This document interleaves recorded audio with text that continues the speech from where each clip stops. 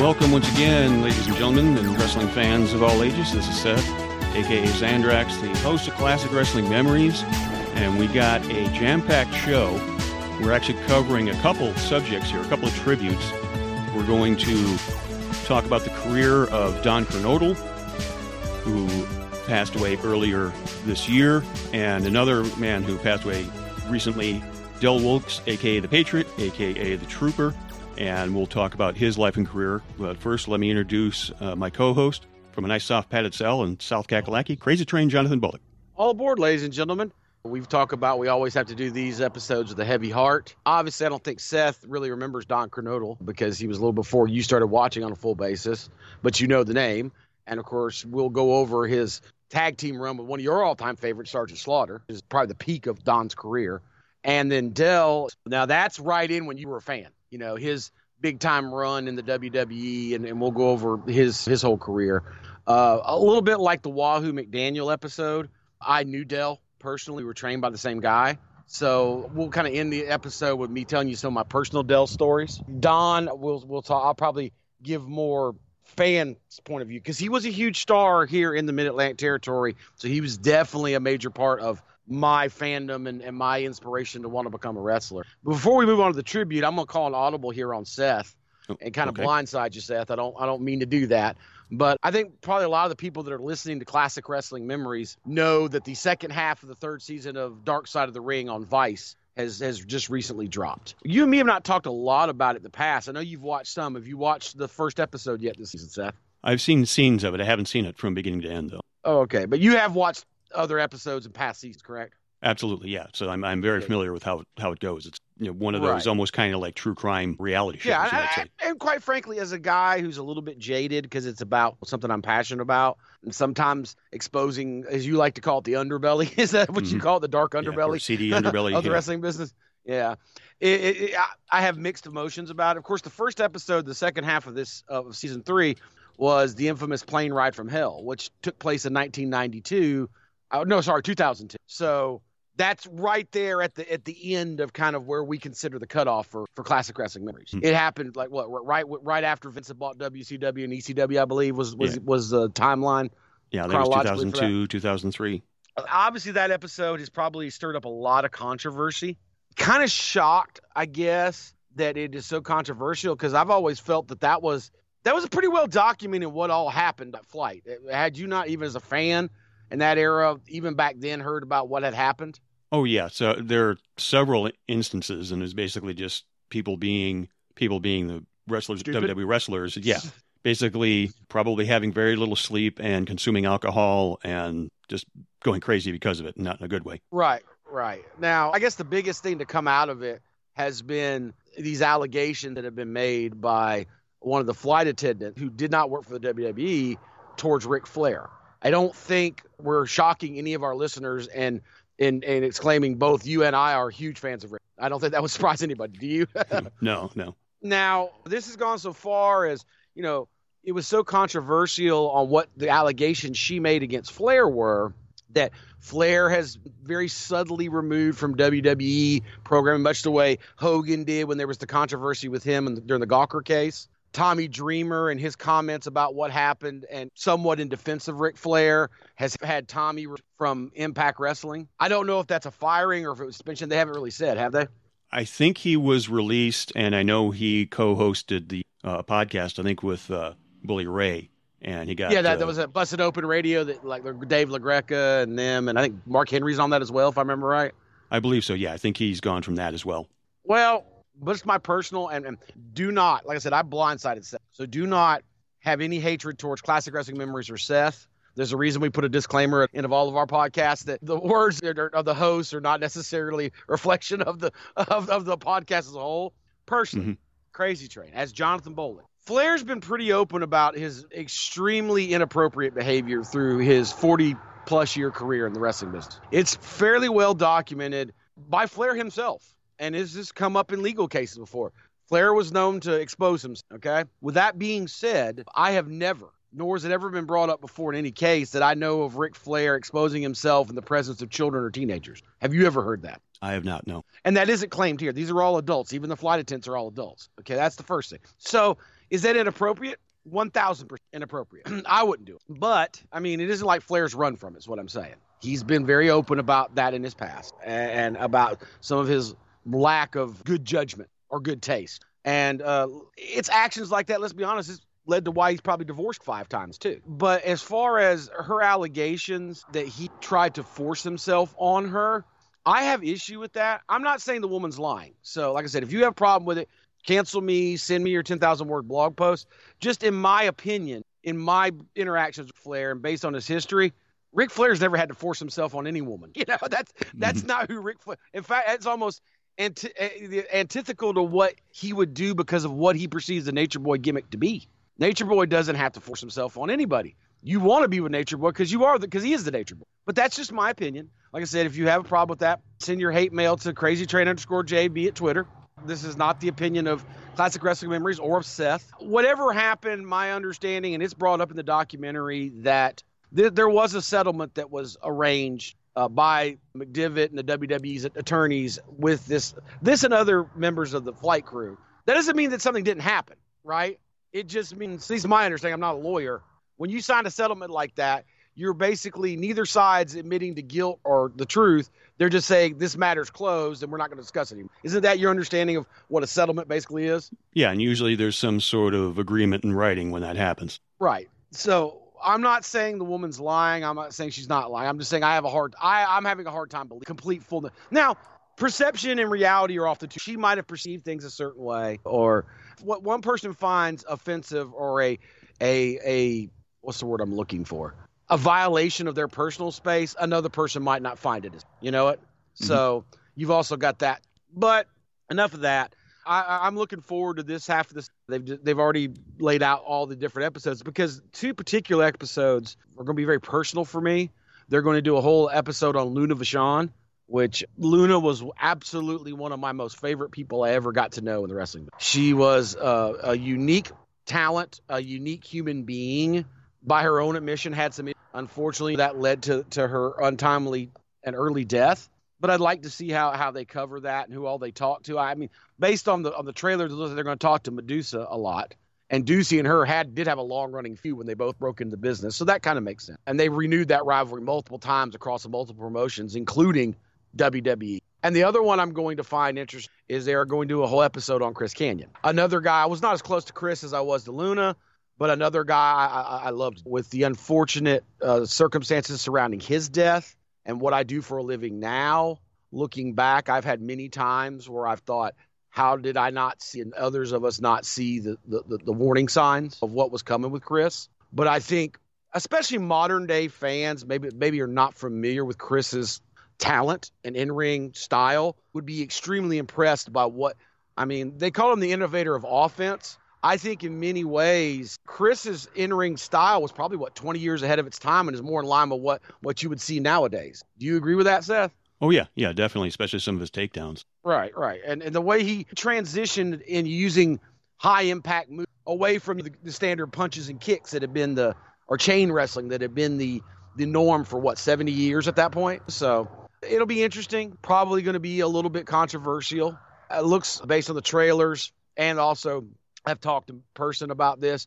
Jimmy Mitchell, the Sinister Minister, it was, of course, very close to Chris. They both kind of broke into the business together down at Moolah's in Columbia, South Carolina. So I think Chris was already wrestling, and she polished him up, much the way Susan Green polished me up. But Jimmy was started by Moolah. So they had a very, very troubled, but it will be very nice to Jimmy's take on it. I know Jimmy very well. Another one of my favorite people in the wrestling business. I'm gonna find most interesting about that is it is such a personal and intimate subject matter for Jimmy, and Jimmy is so effective at playing that character of, essentially the devil in his wrestling persona. It will be very interesting to see how much candid stuff they get on camera, because I think it's going to shock people at how sweet and caring and intelligent a person James Mitchell is when they see this. So I think it's going to be in such a contrast to who they think he is, because of the mystique and his ability in his on-screen persona. I think that's going to be very eye-opening, just personally. Mm-hmm. Not that dissimilar from the way I talk about how you meet Ivan Koloff. He was so much not like anything like his on-screen character. You're like, whoa. Are you interested in watching either of those or any of the ones that are going to be left on the season? I've gotten behind on my viewing of the show, but yeah, there's definitely stuff coming up that I'm going to want to check out. I would think Chris Kanyon being mostly a WCW guy and you being an avowed WCW fan in that era are going to be very intimately knowledgeable about his in-ring career. Yeah. I mean, I've said it before and I'll say it again. At the time, the mask that he wore as Mortis was one of the coolest masks I've ever seen in wrestling. I agree. Yeah. And that was half when, skull looking mask, that was so cool. Yeah. And that was when James Mitchell his persona in WCW was James Vandenberg. And really, he was like an evil lawyer, basically. Right. He didn't have the pointed eyebrows or the rings and stuff like that you'd think that he had later, but the demeanor was still there. Yeah, he originally started in the Indies around here in the Carolinas as Daryl Van Horn, which of course was the name of the Jack Nicholson / Satan character from Witches of Eastwick. So he had the James Vandenberg look, but he was bringing more of the Sinister Minister traits in those days. And that was the same character, I believe, that he used on Smoky Mountain when he first kind of popped up on the radar on a more national, when Jimmy Cornette brought him in to manage the Mummy. So Jimmy, if you watch his evolution from Daryl Van Horn to James Vandenberg to Sinister Minister, I think you see the full evolution that is often a personality in the wrestling business, from this kernel of idea of what they are and what they want to be to what they finally eventually become known for. So I think that's kind of what you're saying too. Yeah, I think so.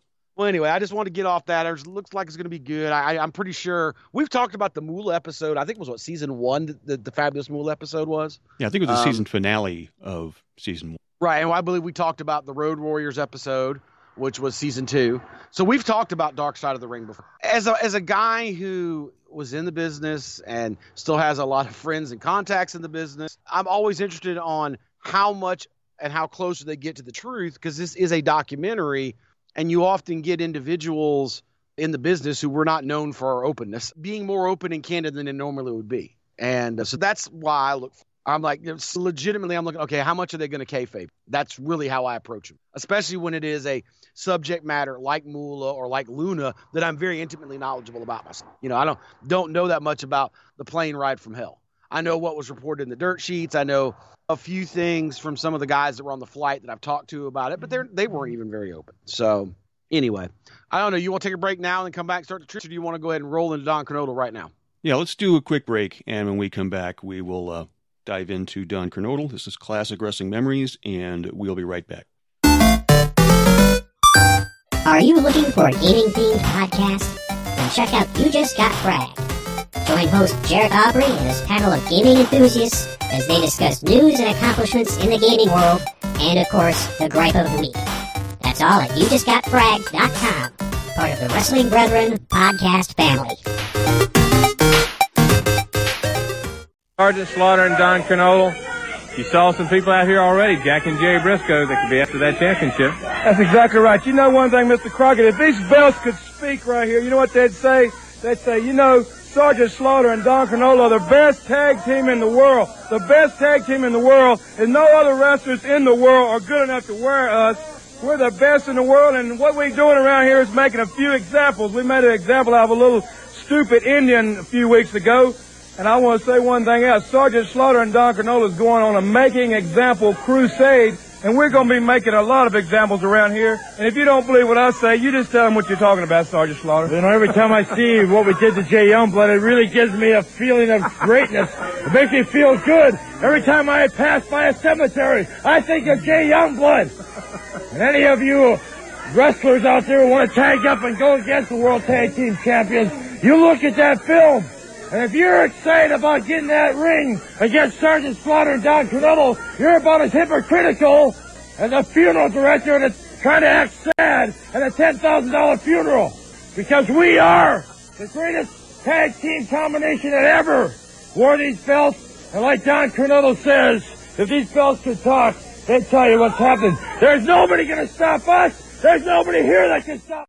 All right, we are back. Classic Wrestling Memories. This is volume 39, and we're going to start our biography / tribute here with the career of Don Kernodle, who really was one of the more popular stars. You were talking Mid-Atlantic before, the Crockett territory. That's really where his prime was, right? That's kind of where what he's most known for, being in the Carolinas. Yep. Without question.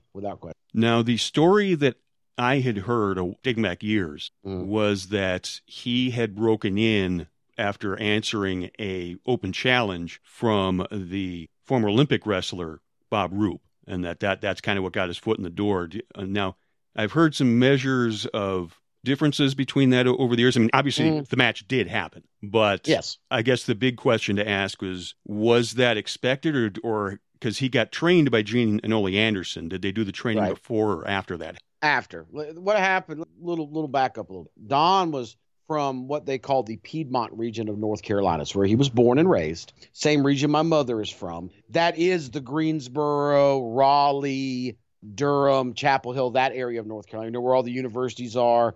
And if you listen to Classic Wrestling Memories, you know the name Raleigh and Greensboro. Those are two of the biggest venues in the Crockett territory. Greensboro Coliseum, Dorton Arena in Raleigh. So he grew up a huge fan of wrestling, and his fandom of wrestling motivated him to get involved in amateur wrestling in high school, where I believe he was a 2-time state champion in high school. He was from Burlington, which is in Alamance County, which is kind of halfway in between Raleigh and Greensboro.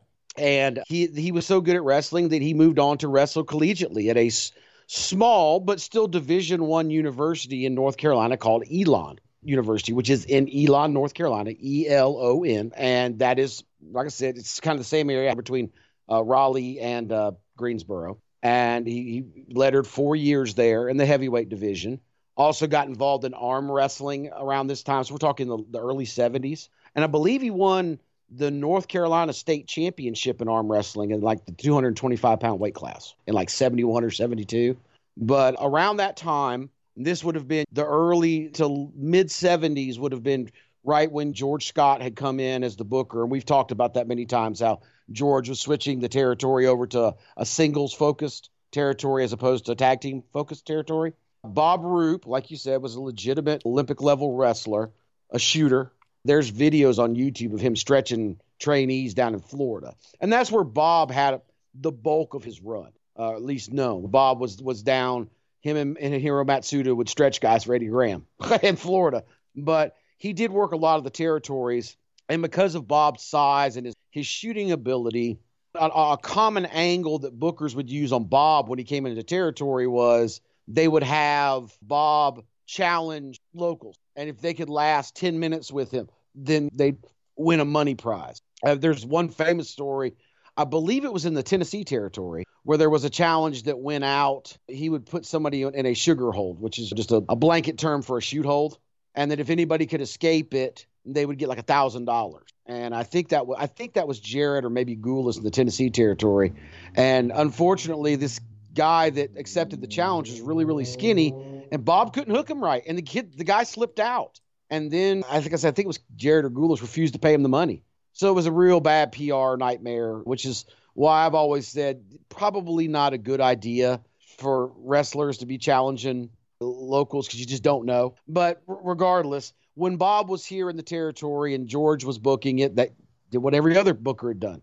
And they were doing it in television. At the time, Crockett's syndicated television was the old studio wrestling. It was not what you would see on the Peacock now of Old Mid-Atlantic where they were filming it at the arenas. It was from I think it was the CBS affiliate in Raleigh. At their studios is where they filmed it. And that is, of course, how the legendary Bob Caudle got involved in wrestling because he was the weekend weatherman on that station. So they borrowed him from the station to be an announcer, and Bob became one of the greatest of all time. But they were doing a challenge when Bob came in the territory, this any fan, last 10 minutes. And Bob was so big and so good, he was usually making these guys quit, legitimately tap out in a minute or less. Yeah, seconds basically. Yeah. But Don, solid guy. At the time, probably 240. And he's got that amateur collegiate level knowledge. He's not in collegiate wrestling shape because he's a few years removed from his time in college. But I believe he was working like a warehouse. So it wasn't like he wasn't doing physical labor. So he was young, he was in shape, and he lasted like 7-8 minutes before Bob tapped him out. Yeah, that's what I had heard was Bob still won the match, but instead of being submitted in a few seconds or less than a minute, he lasted 8 minutes, which is longer than literally anybody had up to this point. Right. And that impressed Gene and Ole, who were doing the training at the time for the Crockett. So we've talked about before, we just talked about with Bob. Bob would eventually move on to do that for Eddie Graham in Florida. Very common in the territories. You had a couple of shooters or old timers that would do the training. And if some young guy said, hey, I want to be a wrestler, they'd say, okay, and they come on down to so-and-so, and we'll give you a tryout. And that tryout pretty much involved them running you through up and then beating the crap out of you and sending them on your way. It was a way of protecting the business in that era. And Gene and Ole were the ones that did it here in the Carolinas in the 70s. And they usually did it on Sundays in Charlotte because that was like the stop on the Crockett Loop on Sundays was Charlotte. That was one of their bigger shows because obviously they're based out of Charlotte. So they offered to train Don, and they treated Don just like they treated every other trainee. They ran him till he threw up. Don admitted many times, man, I threw up 3-4 times every training session. They make him run those stadium steps inside the Coliseum, and then they get him in the ring. They make him do 500 jumping jacks and 500 Hindu squats until his legs are on fire, and then they'd stretch him. And they did that for several weeks, and he just kept coming back. That's how much he wanted it. Yeah, that's how bad he wanted it. He grew up a huge fan. There's a anecdotal story floating out there that I cannot remember the name of the guy who ran the building in Charlotte, but he was like a local promoter for Crockett. And as they're beating the crap out of Don, or I believe Ole's beating the crap out of Don and making him puke, Gene was standing there in the empty arena next to the promoter and guy that ran the building in Charlotte. And he said, this kid's going to make it. He could just tell right then. So eventually he got trained by them. They started teaching more and more. And then he started taking bookings on the low end of the card for the Crockett's, kind of bleeding over into Tennessee because, North Carolina and Tennessee border on each other. And that's how Don got his start. He was a legitimate tough guy with a legitimate amateur background. Did not have the greatest look in the world. And we're talking the era of superstar Billy Graham. So we're beginning to see, the beginnings of the muscle guys in the mid-70s, and where the aesthetics becomes extremely important. But you've seen pictures of Don. Don looks like, as you could say, could win a fight, though, doesn't he? Yeah, he had that kind of football player size. I mean, one, I think you might be able to compare him to maybe Arn Anderson or somebody like a Buzz Sawyer or somebody like. Yeah, he had the full beard, barrel-chested, no definition, but obviously a thick, strong man. Looked like what he was, a small-time college wrestler and guy who worked at a warehouse, a guy you probably didn't want to make mad after he'd had too many drinks. And that's kind of how he got his start. And like a lot of guys, would work his way up the card higher and higher to where he started working a lot with a recently brought in Sergeant Slaughter, who was brought in with a huge monster heel push here in the Carolinas. And since you're a Sarge fan, why don't you go over that little segment of Absolutely. It's what put him on the map, because I know that he was a traveling partner, or essentially a gopher for Ric Flair earlier in Flair's career. Rick loved Don. Loved Don. And this is before Flair had even won his first world title, so his star was still on the rise at this point. So even at that point, Flair was able to kind of teach Don things, and Don learned from him. But in the early 80s, I think this is circa 82, like you said, he became part of Sergeant Slaughter's, I guess they call it stable now, but it was Sergeant Slaughter's Cobra Corps, and this is Slaughter still as a heel, and we'll talk a little bit more about Sarge later. But the trio essentially was Slaughter as the leader, so to speak, and Don as Private Kernodle or Private Don, and then a wrestler named Jim Nelson as Private Nelson. Now, that name may not sound familiar to people who aren't familiar with this time period, but Jim Nelson did go on to wrestle for WWE in the late 80s, tag teaming with Nikolai Volkov as Boris Zukov. So if you only saw, like I did, I only saw the Boris Zukov incarnation. So when I found out he was an American guy named Jim, I was a teenager, I think, when I read that, but it was mind-blowing for a kid to read. Yeah, and I can't remember if Nelson was Jim's real last name. I don't think it was. I think he was trained by Nelson Royal, who was the other old-time shooter that trained guys and beat them up like the Andersons here, and that taking the Nelson last name was a tribute to his trainer, I think. I could be wrong there. But and one of those differences kind of in real life and personas, because we're going to talk about it a little bit later, but Nikita Koloff. People, if you hear Nikita Koloff talk normally, he doesn't sound anything like his wrestling persona. But back to Cobra Corps, it was Nelson and Kernodle that won the Mid-Atlantic Tag Team Championship, was essentially the Crockett's top tag team title. And regional title. They had their version of the world, which we've said before, morphed into what is now recognized to this day by the WWE as one of their world tag team titles. We've talked about many times how territories had a top and a secondary title. Regional title was usually the secondary title. Right, kind of like the U.S. title or something like that, I guess. Is right, U.S. title was the main title of the Crockett's, and then the Mid-Atlantic title was the secondary title. For tag team, the World Tag Team title was their main tag team title, and then the Mid-Atlantic Tag Team Champions was their secondary tag team championship. And so there were baby faces like Porkchop Cash, Iceman King Parsons, Jay Youngblood, another guy we'll talk about in a little bit. They were kind of the big feuds between these heels. And around this time, Slaughter promoted Don Kernodle to corporal. Awfully nice of Sarge to do. So, and I don't know you think he got the commander-in-chief, which I think would have been Reagan at the time, to approve that promotion? Yeah. But and I don't know if this is what led to the split, but Slaughter and Kernodle turned on Jim Nelson and you kicked him out of the Corps. And about the NWA World Tag Team titles, they were kind of gone for a while, meaning Slaughter and Kernodle, and then they came back claiming to have won a tournament for the NWA World Tag Team titles. In reality, I think it was Ole. It wasn't Ole and Gene. It was Ole and somebody else that were really recognized champions. I want to say Stan Hansen, but I think that's right. Yeah, and they just vacated the titles because Stan Hansen. I think that was one of those where Stan just said, "I'm going to Japan," and so they right. Stan was notorious for that, wasn't he? Only I don't think he ran over these titles with his truck, but no, I don't think he did. But I mean, Stan had a penchant for coming to America, getting titles, and then saying, "I'm going back to Japan and making more money," and then just leaving, never dropping the title in the process. Right. And hey, look, I'm not saying that disrespecting. I think I've defended my love and respect for Stan Hansen enough to not have to defend or make any statement about that. Well, all I will say to that is, if that kept happening, then is it really Stan's fault that people keep booking him in the States to win titles? That should also tell you how big a draw he was, that they knew that with his history and they'd still put the belt on him anyways. But my understanding, Kernodle had done an interview.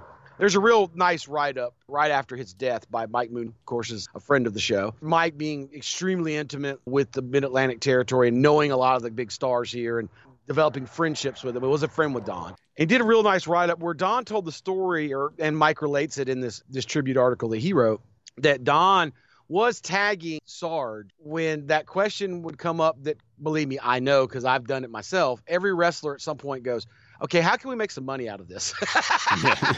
And that was when they were riding up and down the roads working house shows for the Crockett's. And Don admits it was all Sarge's idea that they get a third guy and create the Cobra Corps. Because Don was kind of doing at the time, he wasn't doing the military gimmick yet. He was doing just a all-American, arrogant former collegiate wrestler. Yeah, wrestled in a singlet and the whole nine yards.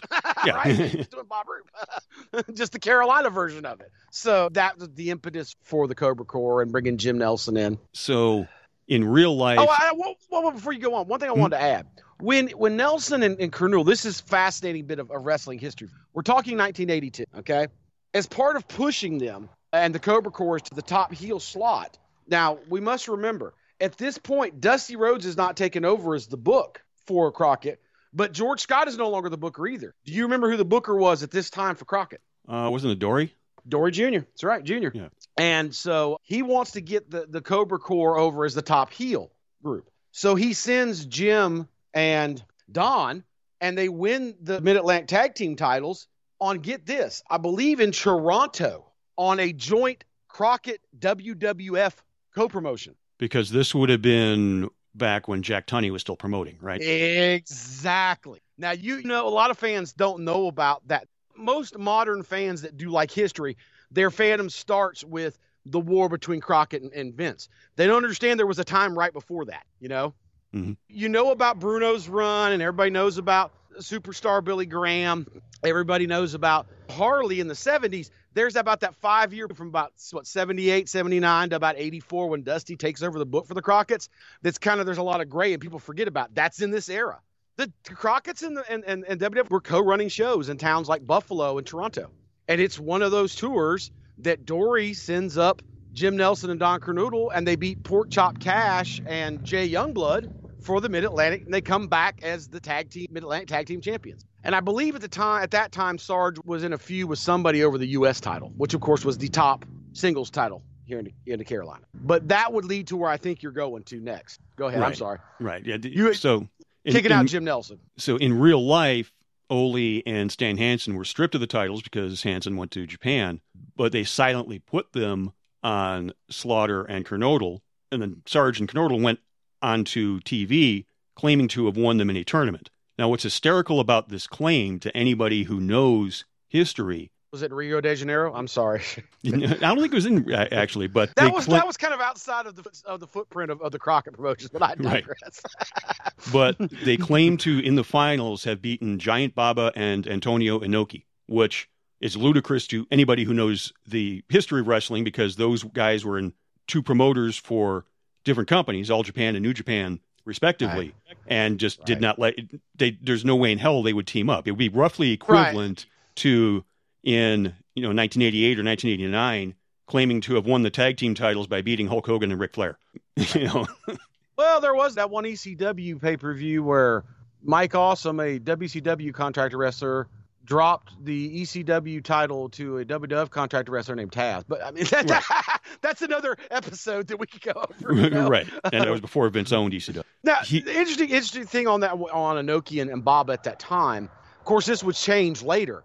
At that time, in 82, New Japan, which was Inoki's group, was actually in a working agreement with Vince and was doing talent exchanges with Vince's father, because this is right before Vincent K. McMahon bought the company. And All Japan, the Baba group, was the NWA affiliate. So anybody that was being booked from the United States through the booking office in St. Louis, where the NWA's headquarters were, and Larry Madison and Jim Barnett were the guys doing that booking, they would have sent them to All Japan, not to New Japan. Right. Of course, but a few years later, that would switch, and All Japan would kind of become its own thing and wouldn't really deal with anybody in North America, and New Japan would switch its allegiance to the NWA.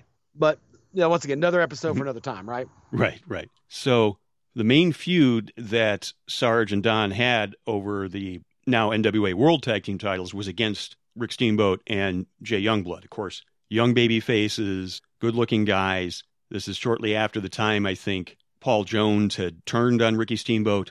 So Yep. They were the tag champs before. That's right. Good tag team. Good babyface. And this feud, which lasted for several months in 1983, this led to literally one of the most famous matches in history, which was when Steamboat and Youngblood finally won the titles from Slaughter and Kernodle. I think it was a cage match. But a cage match, March 17th, 1983. And the other stipulation on top of it being a cage match was that if Steamboat and Youngblood lost, they would be forced to break up as a tag team, which is a stipulation that's been done to death since then and almost never gets enforced. But that was a very big deal at the time. This beloved tag team might be forced to disband. Only, of course, Steamboat and Youngblood did win, beat them in a cage, and I think shortly after that is when they lost them to the Briscoes, and then they won them back at the first Starrcade, if I'm thinking correctly. Actually, yes, that's right. But we'll get to that later, because that's really dealing more with Don.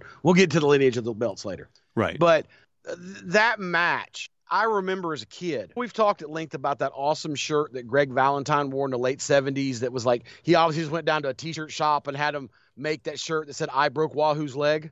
Mm-hmm. And we talked about how much we loved it.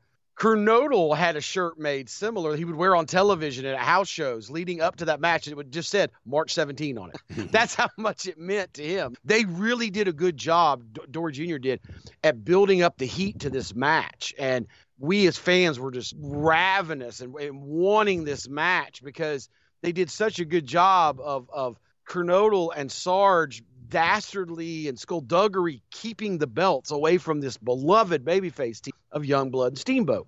And Steamboat already had the sympathy because he had essentially lost the belts because of the chicanery of Paul Jones turning on him. So it was very well done. And Kernodle had said on record that the zenith of his career was that night on March 17th, and he didn't even win. It was him losing the titles, Mm-hmm. The heat was so huge for that match, they actually shut down the interstate like 5 miles back from the exit to the Greensboro Coliseum. Think about that. This is a major interstate that's like 6 lanes, 3 lanes each way. And they shut it down both ways for 5 miles because it's so much of a backup trying to get in the building to see the match. That's unfathomable by today's standards, isn't it? Absolutely. And we talked about it on our first episode with Mike Mooney when we talked about the first Starrcade, that it was that match, because if you look at the date, March 17th, 1983, there had always been a history of successfully running big shows in Greensboro. It was the biggest building in the territory. It was often the building where they would bring Andre the Giant in when they got Andre, and they just have a huge house. This was the one that makes Crockett, Jim Crockett Jr., realize, whoa, if I put the right card on, I can do a mega show in Greensboro every year and make boatloads of money. And that's essentially what made him greenlight Starrcade later that year on Thanksgiving night of the same year. So the idea, or at least the gumption of a promoter to actually even try what we now know as pay-per-view and the supercard, which is a standard and regular in pro wrestling now, we can definitely say that a lot of that falls on the shoulder of those 4 gentlemen and how well they did that match. Don't you agree? And that build-up. Definitely, yeah. I mean, and I remember as a fan, it was a big deal because you got to remember with this being not live television and being syndicated, when they would have a big match, it would often be weeks out from that match when we would finally see it on the syndicated show in your local market. If you weren't in, and I wasn't in the Greensboro market, that was 200 and some odd miles away from me in Greenville. So 2 weeks later, here comes walking out the top to Bob Caudle, Jay Youngblood, and Ricky Steamboat, and they're carrying the world titles. I'm a 12-year-old kid, and I'm cutting backflips in my living room. That's the way it was. I miss some of the charm of that. That's something, as much as I love the live stuff, and there's some charm to that being made to wait. You know what I'm saying? Right. Like Tom Petty said, the waiting's the hardest part. Waiting is the hardest part. What does Cornette always say? You can't miss me if I don't go away. Well, right. I think that this is kind of the same concept, just in reverse. So, yeah, but that leads to later them losing the belts to the Briscoes, like you said, Jay and Youngblood, and the massive amount of begging it took Jack Briscoe to convince Dory Jr. to turn them heel so they could feud with Youngblood and Steamboat, which, of course, would go on to be the semi-main event at the first Starrcade, which I still stand by as one of the greatest tag team matches. Mm-hmm. Yeah, I would agree. You got to understand that Briscoes were huge baby faces here in the Carolinas. And, I've heard Jerry and Jack both say, wasn't that hard because as you've like to point it out off mic to me, if you go back and watch the Briscoe matches from that era, they were already starting to do the subtle heelish things, right? Right. But it's also a testament to how over Steamboat and Youngblood were as baby faces, that they could take these long running baby faces and turn them heel in this territory. So Jay and Ricky now have the belts. That leads to the next big part of Kernodle's. Do you want to talk about that a little bit now? Yeah, because a lot of people don't really know this, and that around the same time Slaughter went to WWE, that Kernodle also went there, but they didn't appear as a tag team. Essentially, no. Slaughter was one of the top heels and part of that unholy trinity of managers that were vying for Bob Backlund. And Kernodle really he certainly wasn't what they would call a jobber, but he would win the matches that are on like the syndicated TV. But he was a lower card guy. Right. He was nowhere near as high up on the card as Slaughter was. So he really didn't spend that much time. I mean, he probably had a few big wins here and there, but he had actually left the promotion to go back to Jim Crockett. Probably, I think it was by the end of that year, maybe early the following year, I want to say. Yeah, it was 84-ish. And and another important part to all this, around the same time as when Dory Jr. leaves as Booker and Dusty is brought in. Right. This is important, too, because we'll explain why that's important, but go ahead. So upon his return to Crockett Promotions in the Carolinas, Kernodle formed another tag team, this time with Bob Orton Jr., of course, Randy's dad, and they had the management of Gary Hart. And shortly after that, Ivan Koloff came along. And I don't know how long Kernodle and Orton were together as a team. I don't recall there being a big split or anything. Maybe there was, but and this was in that time in between Gary Hart leaving Dallas, where he had started that successful Freebirds Von Erichs feud. Mm-hmm. That was kind of on the down low. He leaves it for a while, comes here to the Carolinas, and then goes back and gets into Texas. But anyway, go ahead. So, in short, Kernodle starts teaming with Ivan Koloff, and they have this anti-American stable because, of course, it was the 80s, again, Cold War. Whenever we talk about the 80s and Russia and stuff like that, that's just kind of how the vibe was back then. And shortly after the team with Ivan, they bring along Nikita Koloff, and they claim that he was Ivan's nephew. And my understanding is that Kernodle at least was partially responsible for that happening. Right. Well, this was one of my favorite angles from that era. And of course, rose-colored glasses, we're talking my youth. I've never seen them do this before, and I've never seen them do it since, but I thought it was amazing. Obviously, when he's tagging with Bob Orton and Gary Hart's their manager, it's not hard to understand. They were heels, right? You just have to look at Gary Hart. Doesn't have to start talking, and right. He's a heel. We're less than a year removed from Bob Orton and Dick Slater taking the damn money from Harley Race trying to injure Ric Flair, right? So he's turned heel too. But much like when we talked about the first Great American Bash, because you have the Russians and the emotions were so deep with that, you could take an American heel wrestler or tag team and put them against the Russians, and by default, the Americans became the baby faces, even if they were dastardly. USA. Exactly. America. And that's kind of what's going on here with Ivan and a lit of tag team. So they do this angle, and this is also around the time Don's floating by himself because Bob leaves the territory to go up to Vince, and we know where Bob winds up around that time with Vince, the first WrestleMania, right? Mm-hmm. And so Don's kind of floating without a partner. He's been a major player in the tag team division for several years now, and he's been in this on-again, off-again feud with Ivan Koloff.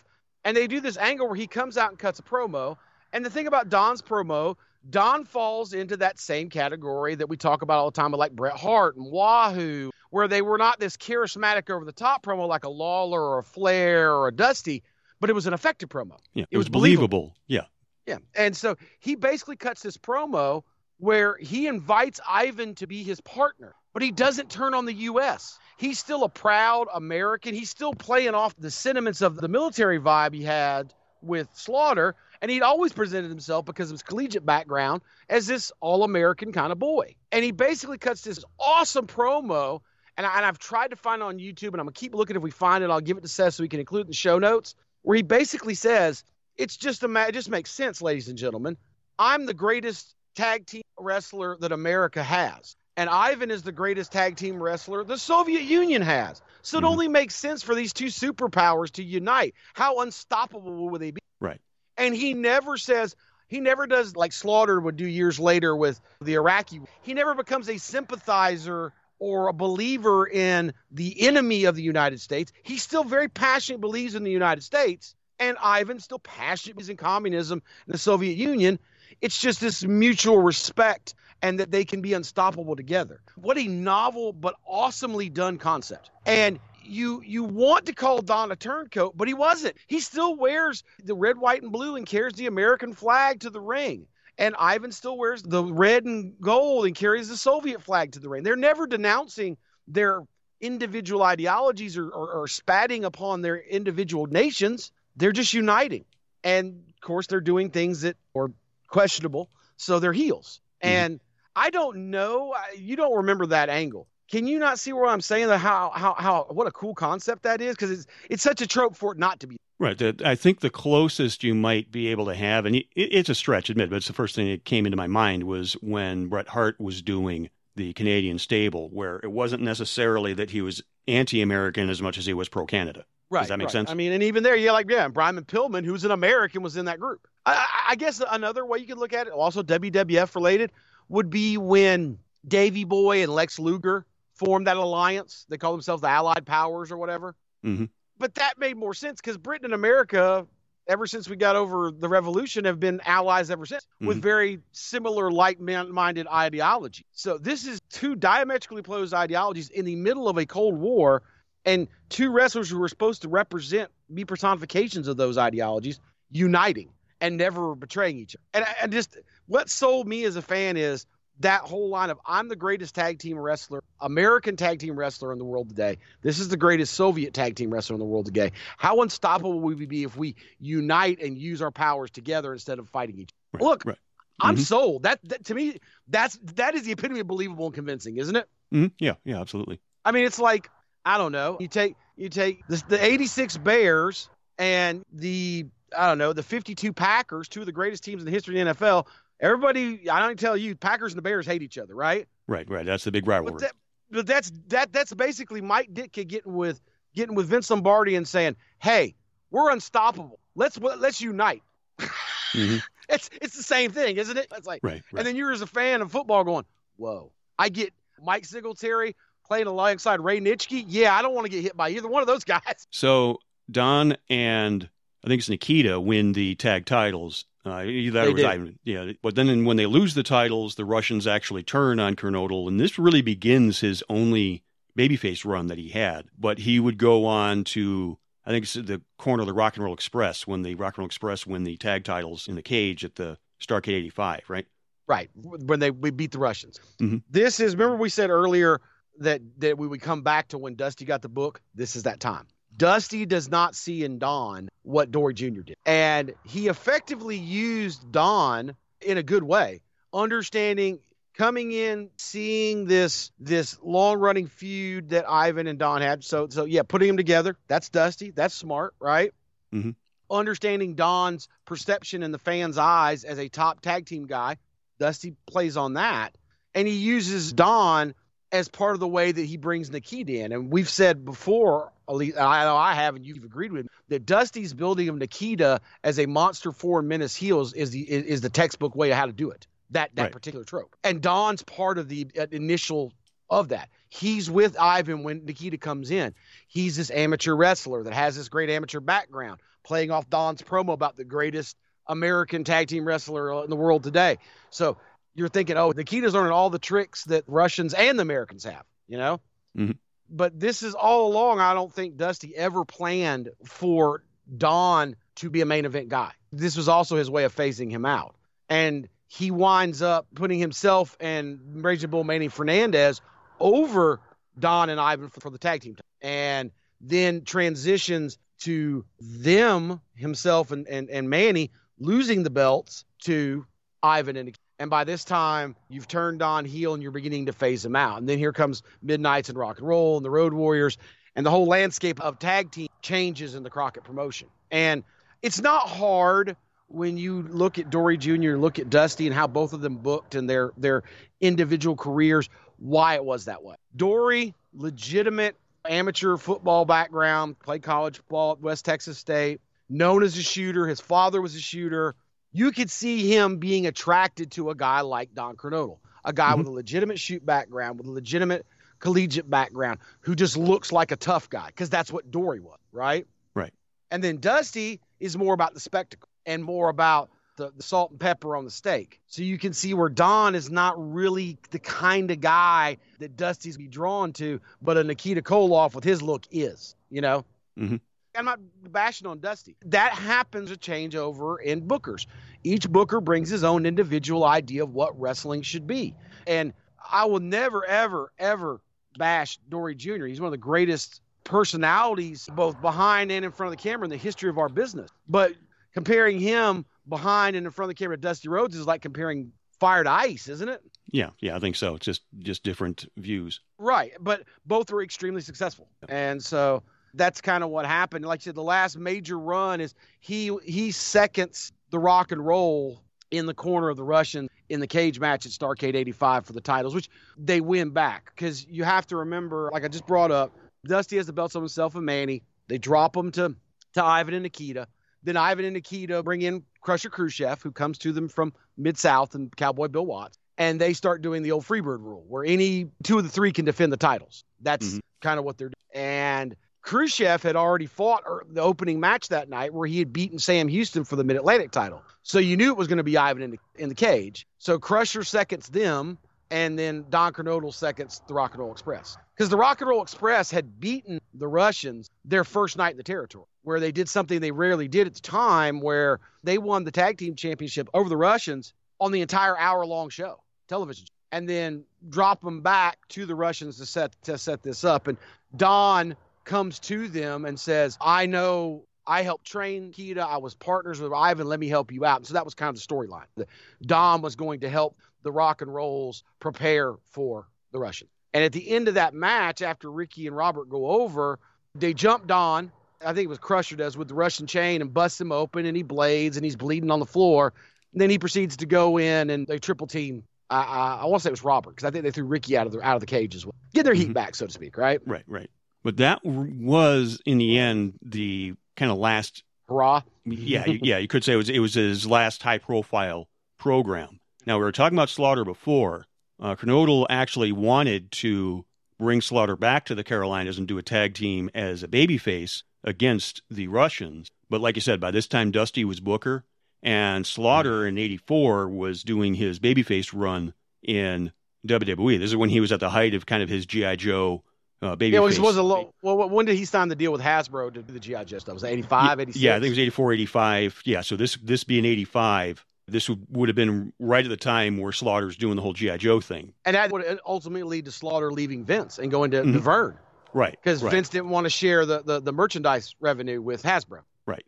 And so, like you said, Dusty had the book at this point. So I think that's really one of the main reasons why Slaughter wasn't brought in, because, like you just said, different booker. Slaughter goes on to the AWA. That kind of left Don really with not that much to do. Now, he kind of really went into semi-retirement, I guess, after this. He would make sporadic wrestling appearances, wrestle with his brother and such. But about that time, his younger brother, Rocky, was like an up-and-coming junior heavyweight. He kind of took him under his wing, but they never really got any traction as a tag team. And they didn't make sense. Rocky, as they got older and they both retired, you could tell they were brothers. But when Rocky came in, he had some cut to him, and he had like a bleach blonde mullet and looked more like an 80s wrestler. And like we said, Don looked like this old rugged 70s era wrestler. So they didn't really even look right together. I mean, Don always wrestled in like a singlet or a butcher top, and Rocky wrestled like an 80s white meat baby face, long mullet, the neon colored regular trunks and white boots, and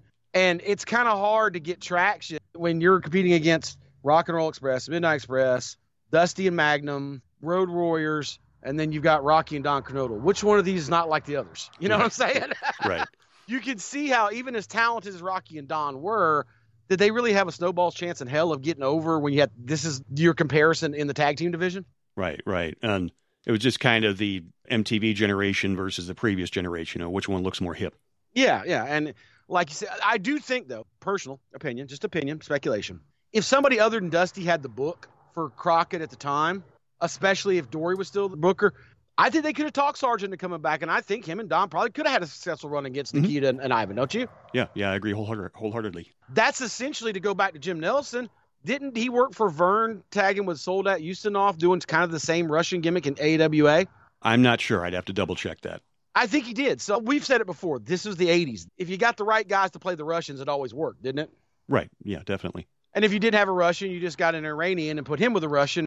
You make Freddie Blassie their manager, and it still works. Right. So outside of the ring, Don pursued a career in law enforcement, and that really was his main gig. He did do wrestling appearances here and there, and according to what Dave Meltzer wrote earlier this year, it looks like he had open heart surgery probably about 15 years ago or so.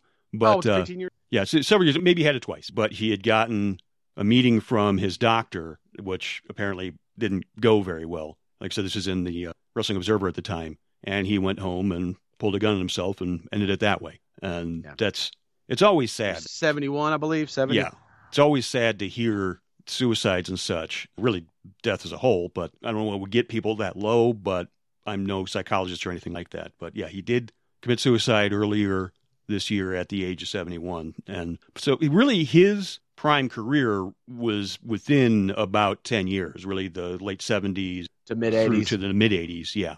But those prime years that he had, he unquestionably was one of the bigger stars in the territory. Yeah, Don to me is like the textbook territory guy. Here's a guy that grows up a fan, so much so it motivates him to get involved in wrestling at an amateur level. And then through his toughness and natural athletic ability and just will not give up attitude, becomes a star in his home territory. It's really a heartwarming story when you think about it. And he becomes a star.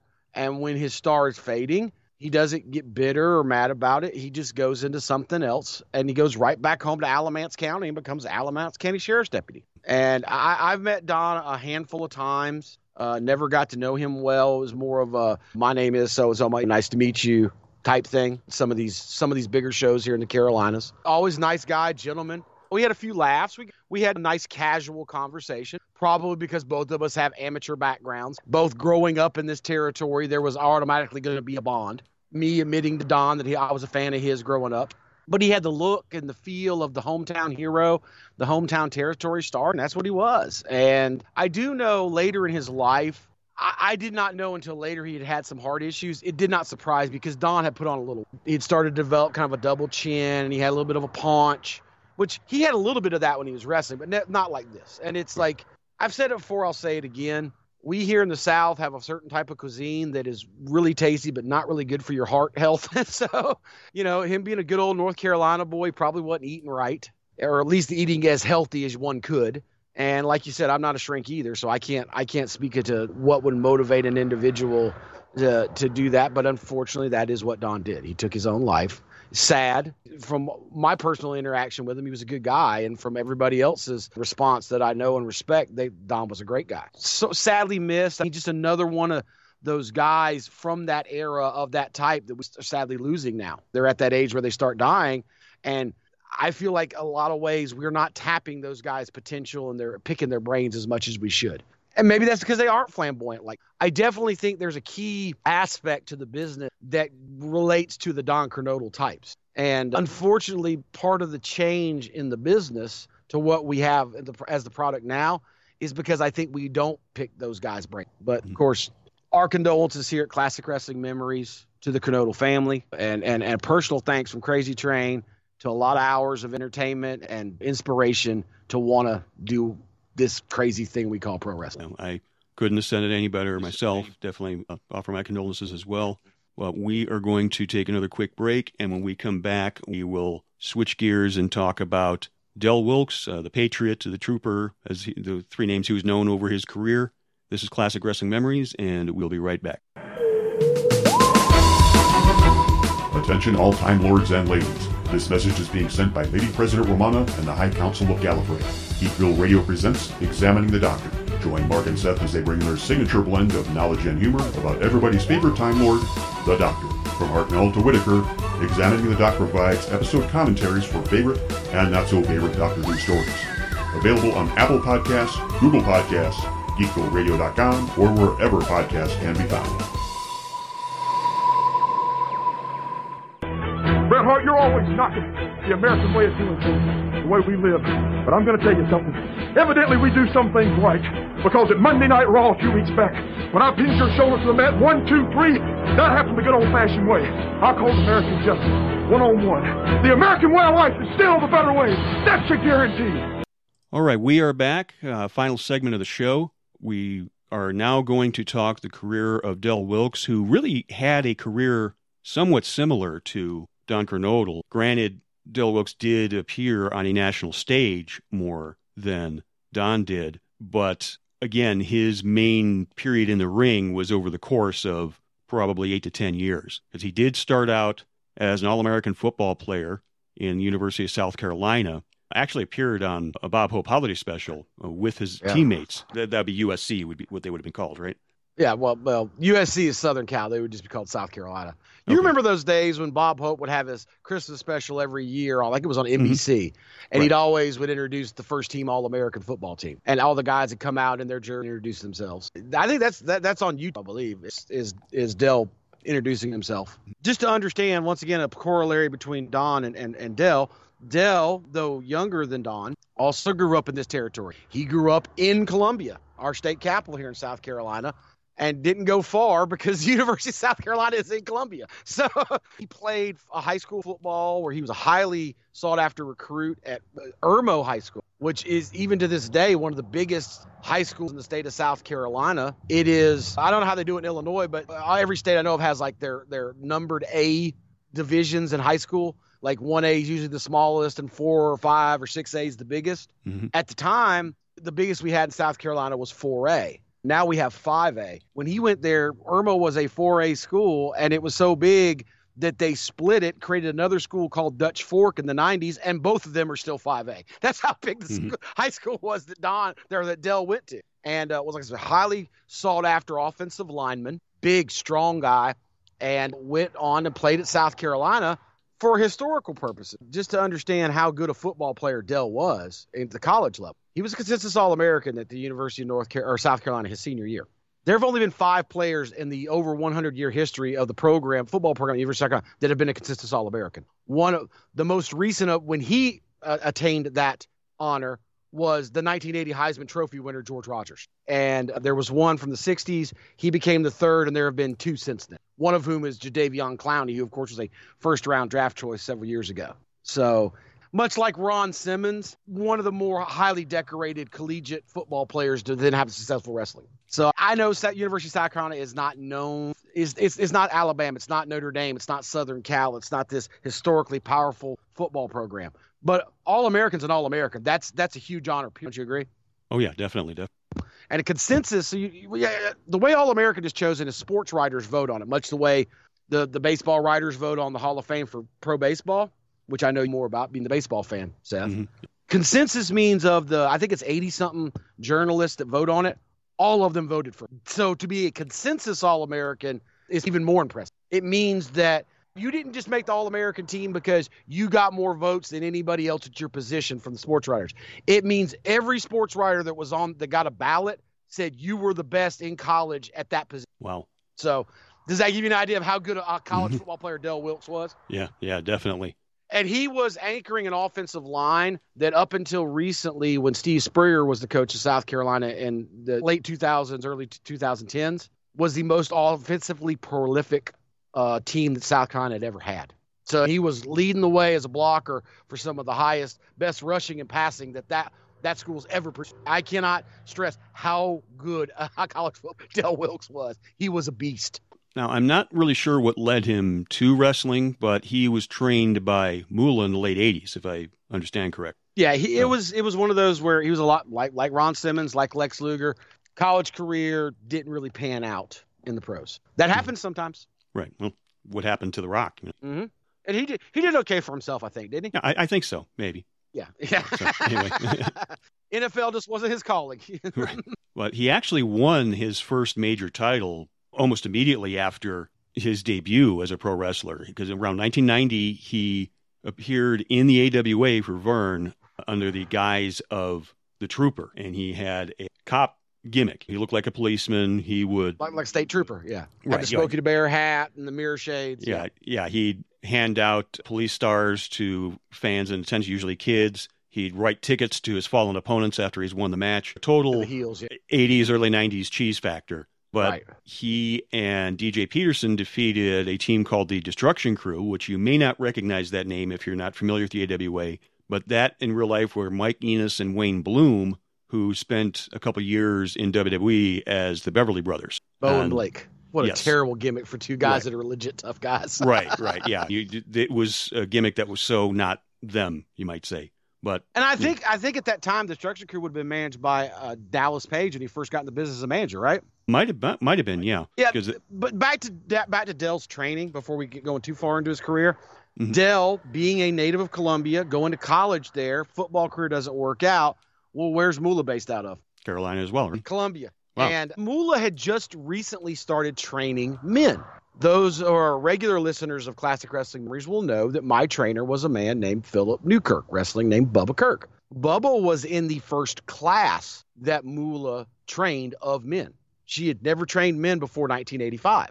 And she trained Bubba and a guy named Johnny Ziegler and a guy named Big Al Navarro and a guy named Al Kinsey. And I think there was like 5 guys in that first class of males. Fast forward 3.5, 4 years to 88, 89, when Dell starts training, because his pro football career doesn't work out. Like a lot of guys, there is no UFC at the time. He's a big, jacked up athlete. Wrestling just kind of makes sense because he's been an athlete all his life, growing up here, being a fan of it, like I said, being in the Carolinas, the Mid-Atlantic territory.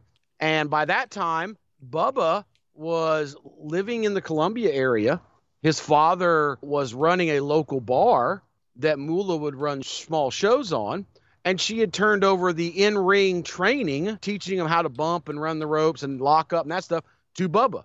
So who do you think taught Dell all his basics? Bubba Same Kirk. guy, right? Yeah. Yeah, which is exactly why me and Dell later on developed a friendship. We were essentially trained by the same guy.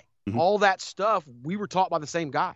And I remember at one point in my career, a promoter that had just seen me on tape and had booked me, he after the match, he said, the way you took that bump and sold it, that kind of reminded me a little bit of the Patriot.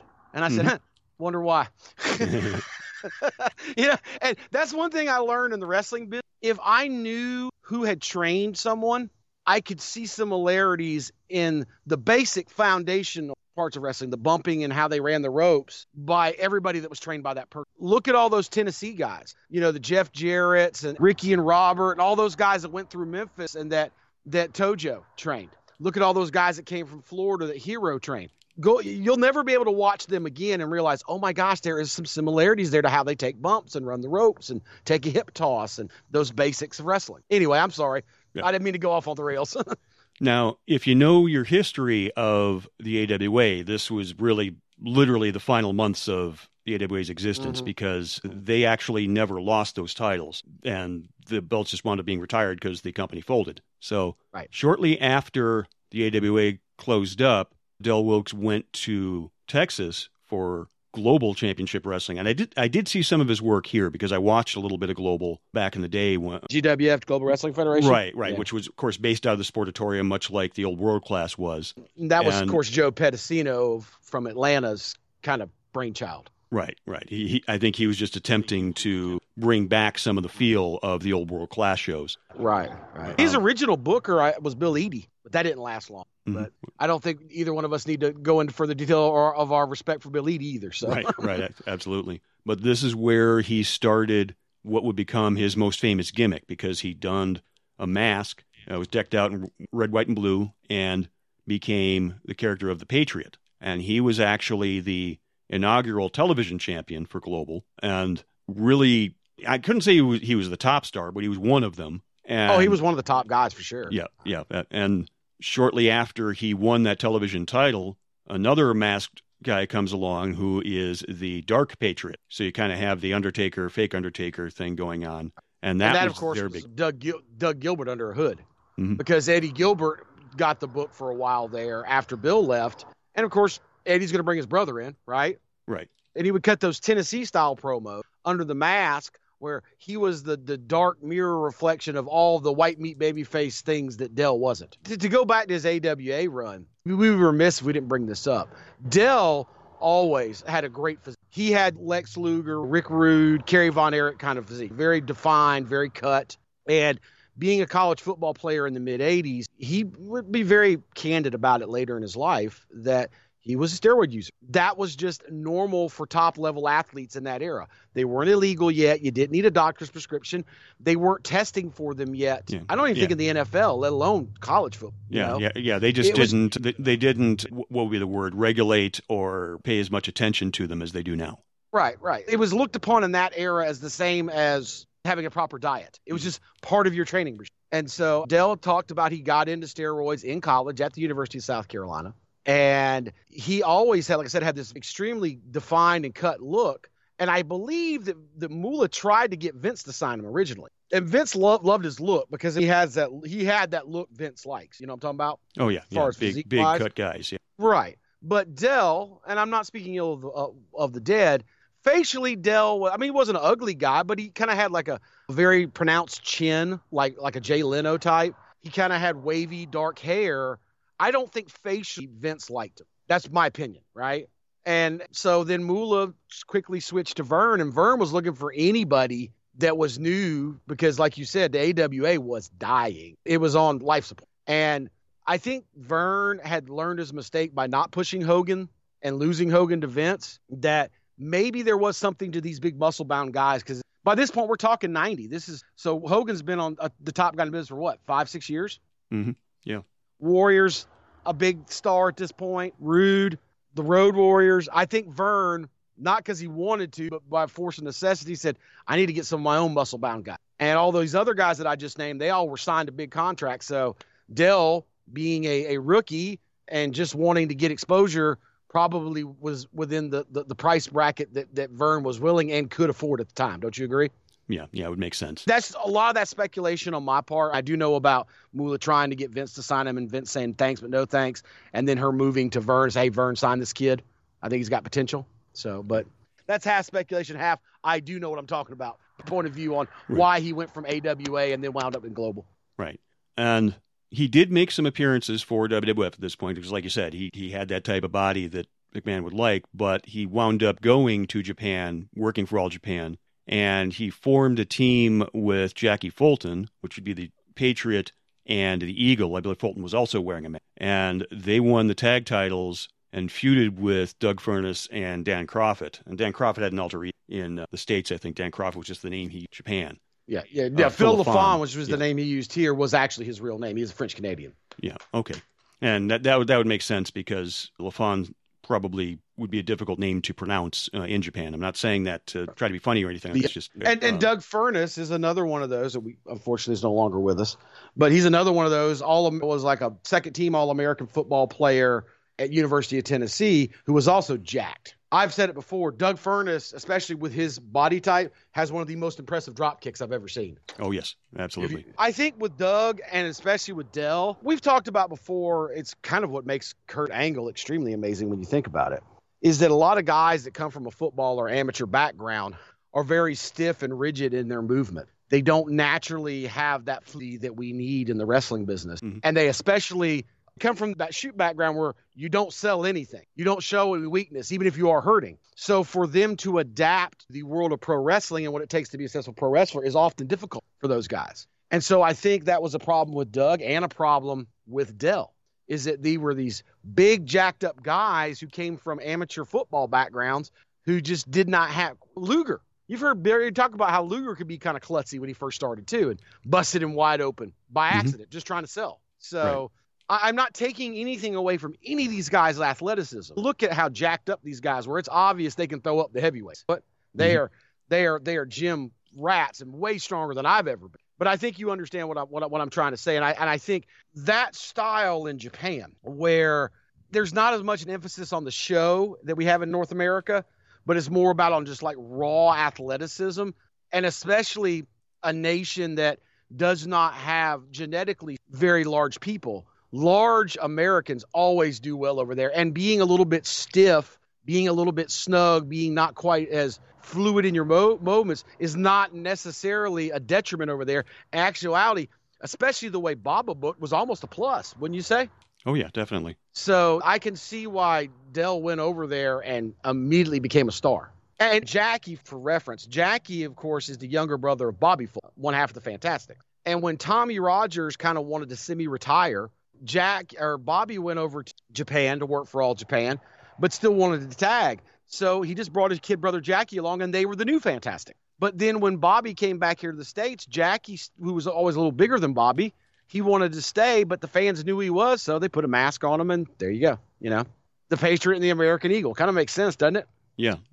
So after the run in All Japan, Del Wilkes comes back to the States. He gets hired by WCW in 1994 and forms a tag team with Marcus Alexander Bagwell. This is a couple years before he was Buff Bagwell. They were Stars and Stripes.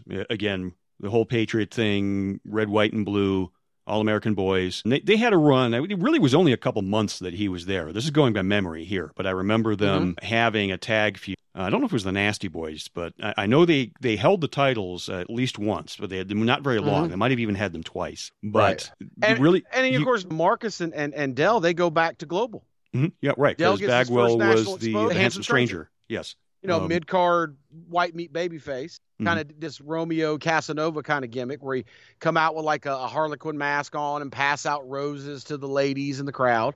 So he's a mid-card babyface, and Del's the top babyface in the territory. So they weren't unknown to each other. Right. I guess what I was wanting to point out. Go ahead. I'm sorry. Right.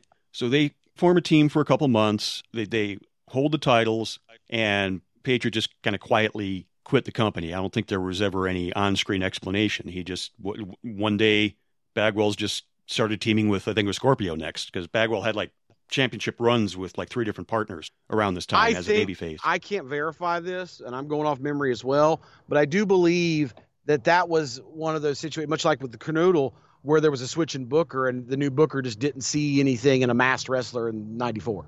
And so, right.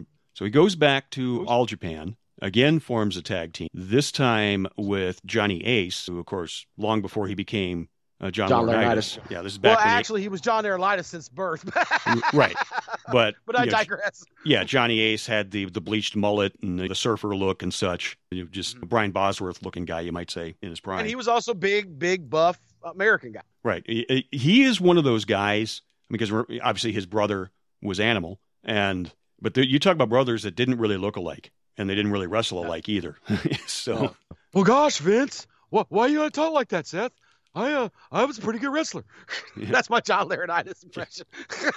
I still think one of my favorite pictures of John Laurinaitis, I don't want to get off topic, of course, but there was a picture of CM Punk giving him the GTS, and he has Laurinaitis up on his shoulders. And John Laurinaitis, once again, he's showing no expression in his face. He's looking like he's just kind of looking at himself in the mirror or something like that, like totally devoid of any fear, but also of any thought whatsoever. It's like, oh, okay, I'm going to get beat up.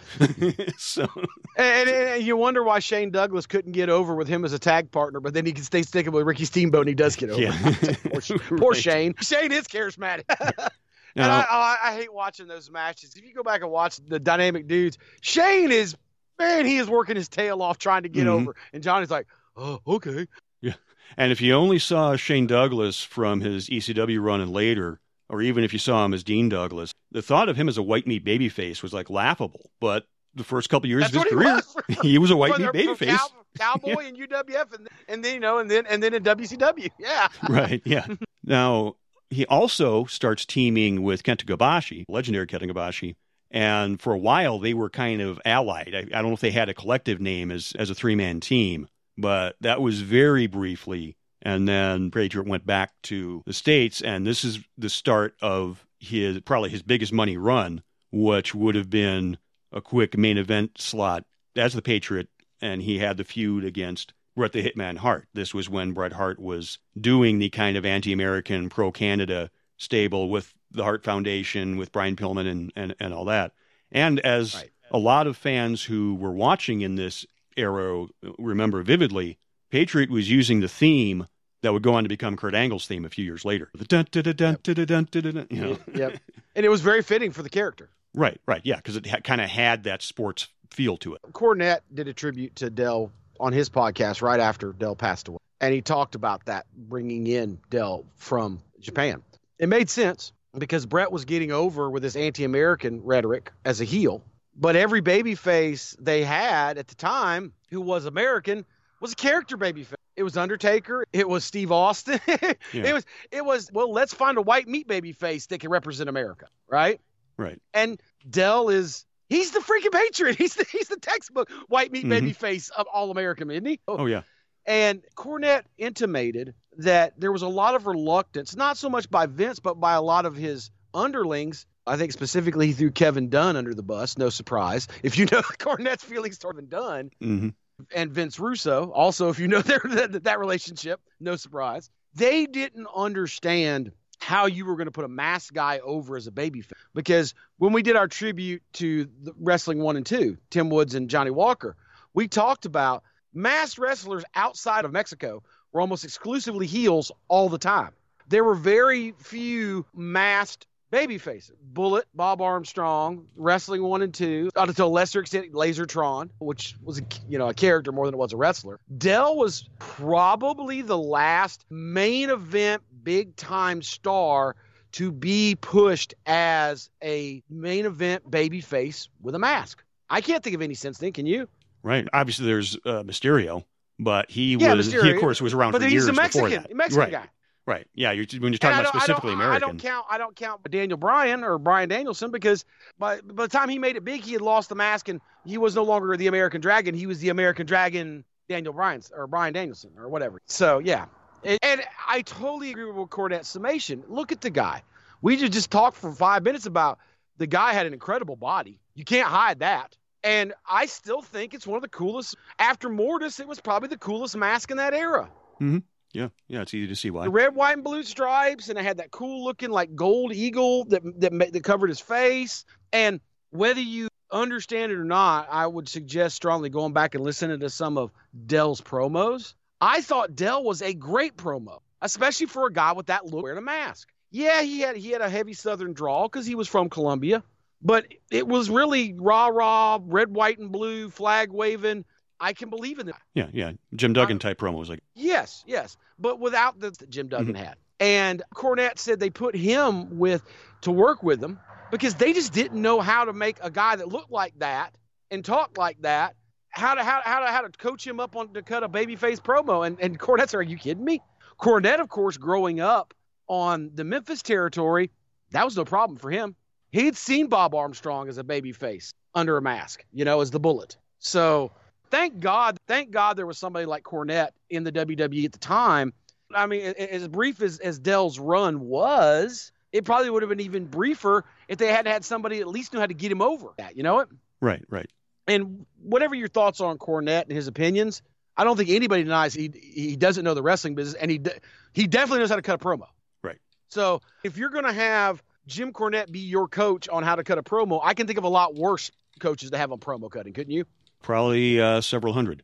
Yeah, exactly. So I've never asked you this was right when you're really getting heavy into watching wrestling. What were your thoughts on Dell's run with Vince during this period? I know you're a Bret Hart fan, so that kind of going to jade you one way. Right. I didn't really see that much of it because I was more of a WCW guy at the time, but I was familiar with who the Patriot was, and I figured it just made sense that if you're going to have an anti-American bad guy, it makes sense to have a pro-American good guy. That was really the extent of it. But let's step back then. Being a WCW guy, what did you think of his run with Bagwell with the tag guy? Similar thing, like you said, white meat babyface. So obviously they weren't going to put a mask on Bagwell because he already didn't have him. He'd already been seen. He came into WCW, and he was a good looking guy. It'd be stupid to put a mask over that face. Right. But I think it was just one of those kind of no brainer things. It's a gimmick that would be hard to screw up if you have the right talent. The thing I find interesting, and I forgot to mention this earlier during our tribute to Don, both Don and Dell, when they were doing their All-American Patriotic gimmicks, had slightly different finishers, but both called their finisher the Patriot Missile. Dell's played upon his pro football background, where he did that flying shoulder tackle off the top rope, and Don's was a clothesline off the top rope, a flying clothesline off the top. And we're talking an era when the Patriot Missile was legitimately, like, if you turned on the news anytime in that era in the 80s or 90s, the Patriot Missile was heavily talked about because that was the leading technology for our artillery in the United States with our military at the time. Mm-hmm. So, and another interesting thing about Dell was, even though he wore a mask and he was called the Patriot, I don't remember them doing it in the global days, but from WCW on, it was always known that it was Dell Wilkes under the mask, and it was this former All-American football player at South Carolina. Wasn't it? I remember there even being an article, I think in the WWF magazine, where Dell talked about how he put the mask on because he became the Patriot when he put the mask on. But without the mask, he was just Dell Wilkes. Almost like Bruce putting on the cape and cowl and becoming the Batman, that kind of thing. You know what I'm saying? Right. Do you remember that article I'm talking about? No, I don't think I have. Once again, that's kind of unique for a masked wrestler too, isn't it? Where it's well known who it is under the mask. They're not hiding it. So right. But it's easier to play the character when your face isn't visible. Right. And not a rag on Dell, because I consider Dell a friend. And like I said earlier, here in a little bit, I'll give some of my personal stories about Dell. Dell, this happens a lot. One that kind of smartened me up to this when she was polishing me up. There are a lot of guys in this who are extremely talented, and everything from the neck down, physically wise, they can do, but they do not have the facial expressions. And that Dell, I think, fell into that category. So in many ways, it actually made sense to put a mask on him because it hides that difference. You know what I'm saying? Mm-hmm.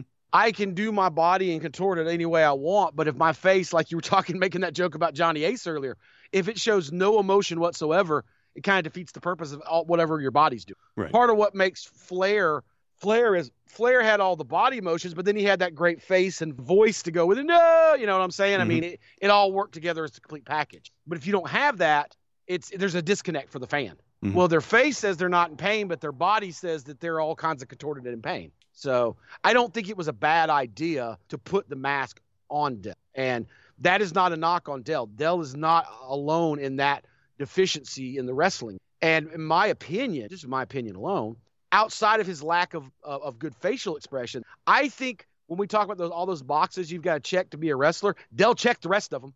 Oh, yeah, definitely. He had the great look, the legitimate amateur ability. He had charisma. He could cut a promo. Other than being able, what is there not? Was he as charismatic as Dusty Rhodes? No. Well, how many people in the business have been as charismatic? Not many. But Dell was still, there was a lot of charisma. Just that body in and of itself, that's a form of physics. It's like, wow, how impressive is that guy? Mm-hmm.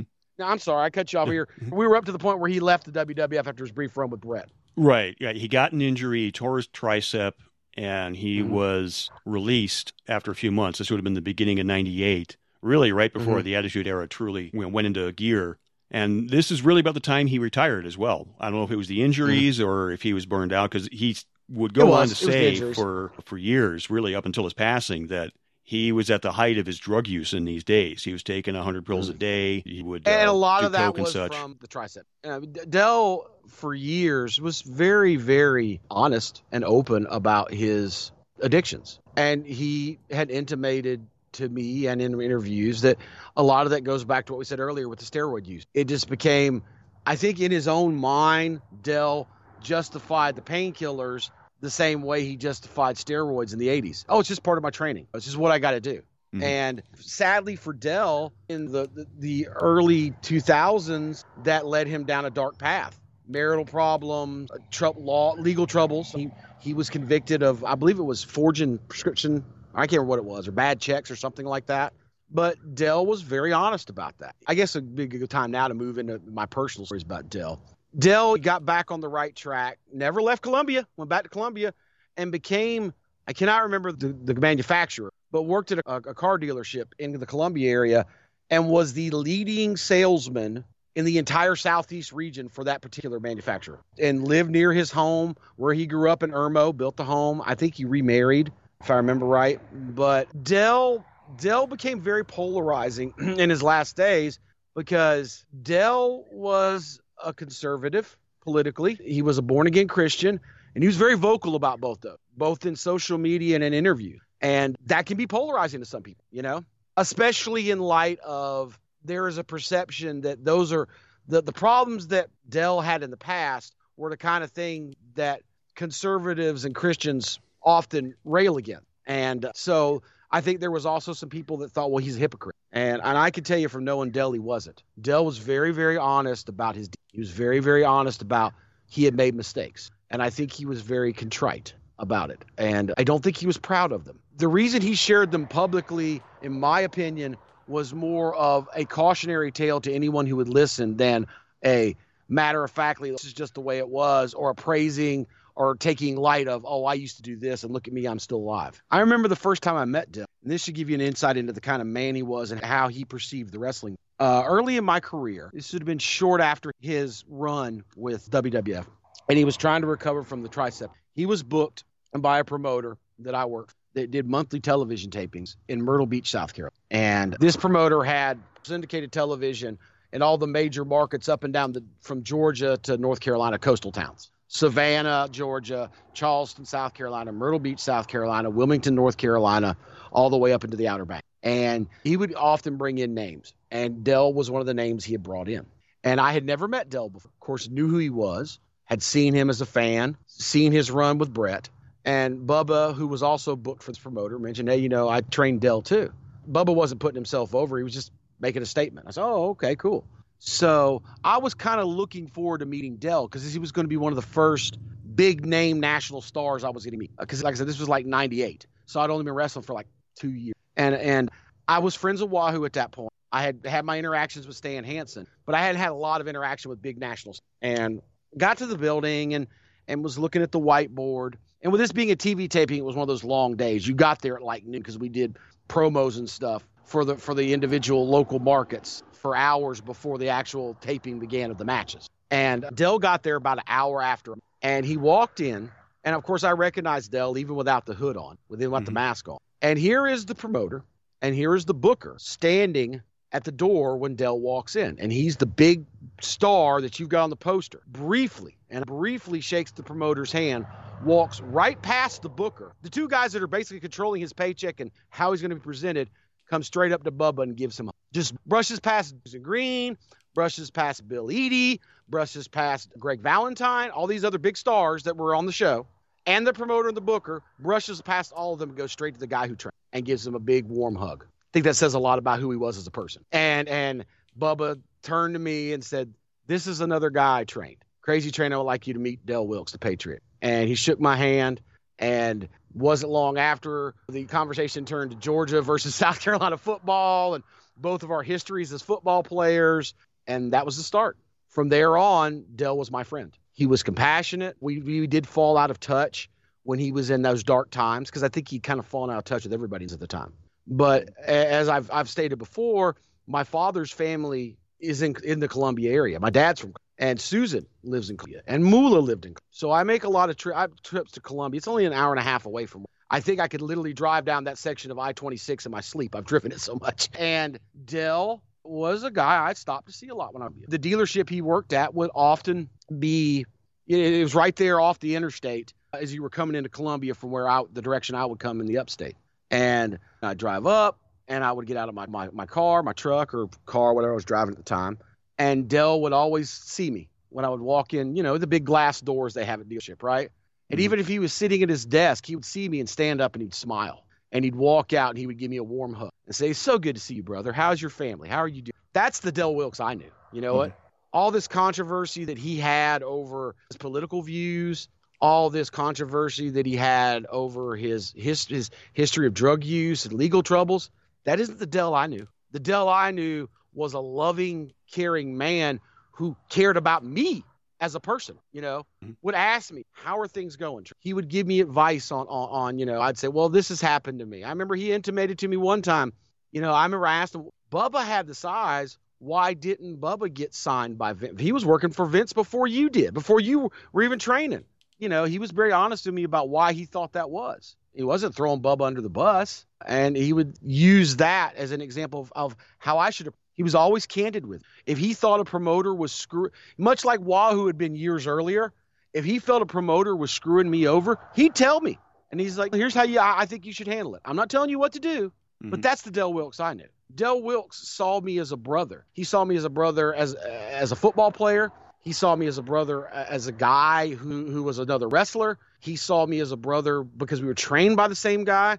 And not to get too religious, he saw me as a brother because we were both Christians. And he expressed that to me, and I felt that. And I know that my interaction with Del is his door was always open to me. Not just at work. I could have gone by his house, which I did in the past. His door was always welcome to me. There was always been a warm meal there for me. He was only a phone call away. And I know he's polarized. I can't talk bad about it because he was that kind of person. And I'll always appreciate what he did for me. I'll appreciate his candor, his honesty.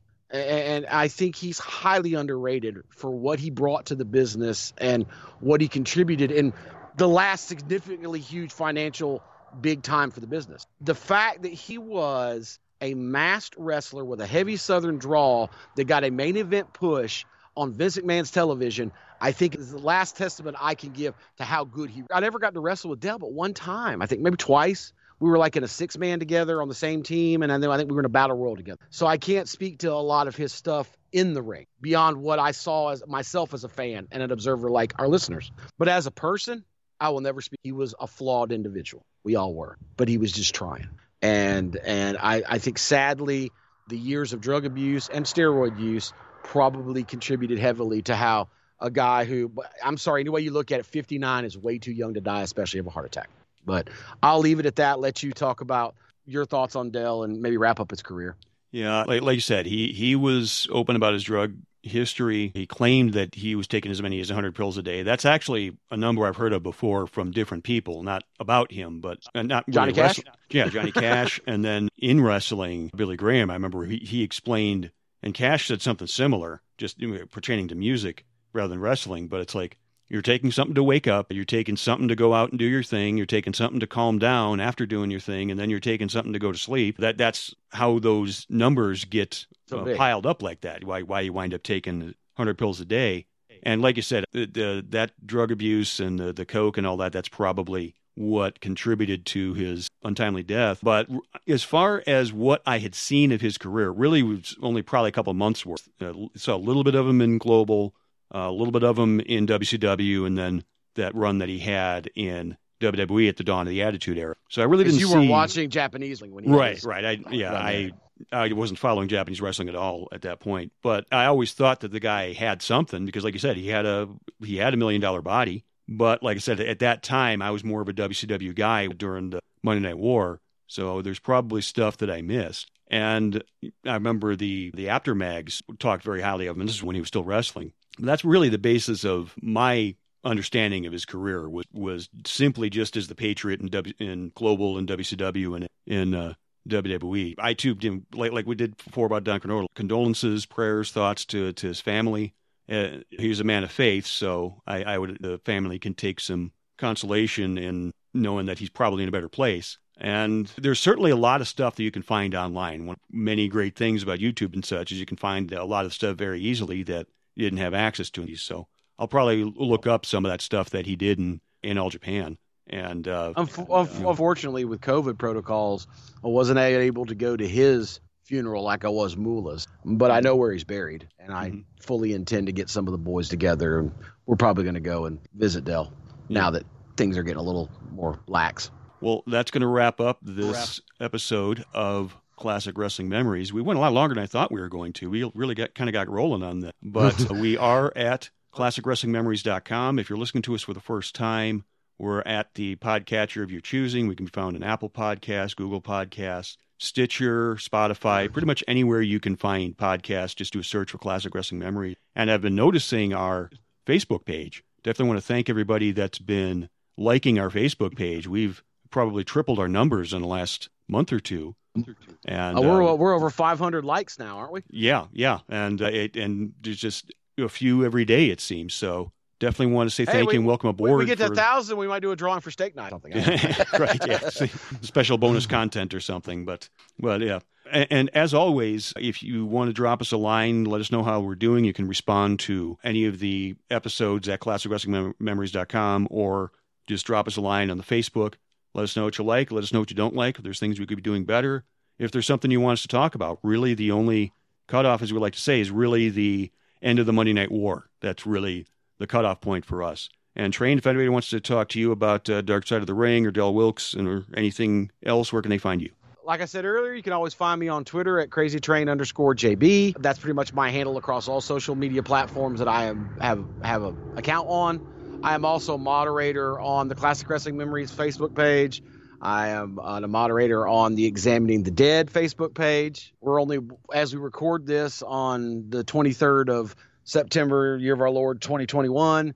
We're about a week away from October. So our next Classic Wrestling Memories will be a review of one of the Halloween Havocs. We haven't decided which one yet, have we? And I don't think we've put our finger on the specific one, no, but we're definitely going to do one. I think we've narrowed it down to either 89, which was the first one, or was it 94, where the main event was Vader, Cactus Jack. I think we've kind of narrowed it down to those two, I think. Probably one of those two, yeah. Yeah, so, but, let us know which one or maybe another one you'd like us to, but October is always a big deal here at the Geekville Radio podcasting family. Well, I've said before, I don't know why Seth loses his mind in October and allows me to take over total programming of all the podcasts in October, but he does. Inmates run the asylum. That's probably a nice little respite for you. Only 11 months out of the year you got to worry about it, not 12. So that will definitely be our next Classic Wrestling Memories. Will be our review of a Halloween Havoc. But going into November and December, we'll have something else too. So that's also give us a suggestion. We've noticed, by the way, I wanted to end on this. Unfortunately, we have to do a lot of tribute because we're just in that era where a lot of the guys that we grew up being fans of are passing away. That's the tag team of Father Time and the Grim Reaper are the tag team that and wrestling that have an unblemished record. No one kicks out of those. So we do have to do these from time to time. But we have made a concerted effort and agreement to try to not do those, even with deaths piling up. Every episode. We want to do some other things that we've done in the past. So maybe we'll do a tribute with the next one, with the one before it being a review of a show. But that is something we can always do tributes. We can pick any big star from the past, especially ones that have recently passed away, and do tribute shows and retrospects on their careers. Let us know about angles, territories, particular events you want us to review. That's the stuff that we really want the suggestions on. Don't you agree? Yeah, definitely. I like to think of it as kind of the selection of series of books or something like that you might have seen on an infomercial in the early 90s or something like that, Right. Everybody can talk about The Lion, the Witch, and the Wardrobe, but maybe you need to talk about The Voyage of the Dawn Treader or Prince Caspian or something like, you know what I'm saying, to use the Chronicles of Narnia analogy. Right. All right, well, that's going to do it for this episode. We'll be up next for Volume 40. Like I said, probably talking a Halloween Havoc. I'm going to shut down the power here in the Classic Wrestling Memory Studios, and we'll talk to you folks again next time.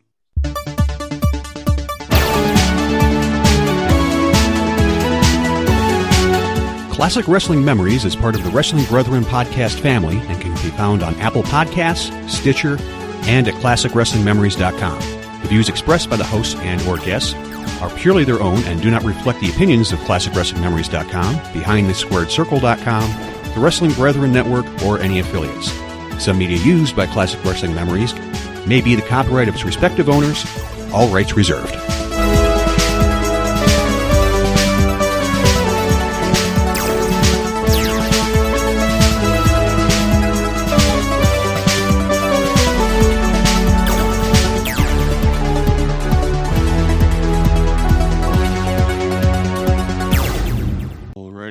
Of course, you can always find me, like I said earlier, and timestamp because that bus was really loud. Yeah. A school bus drove by. Anyway.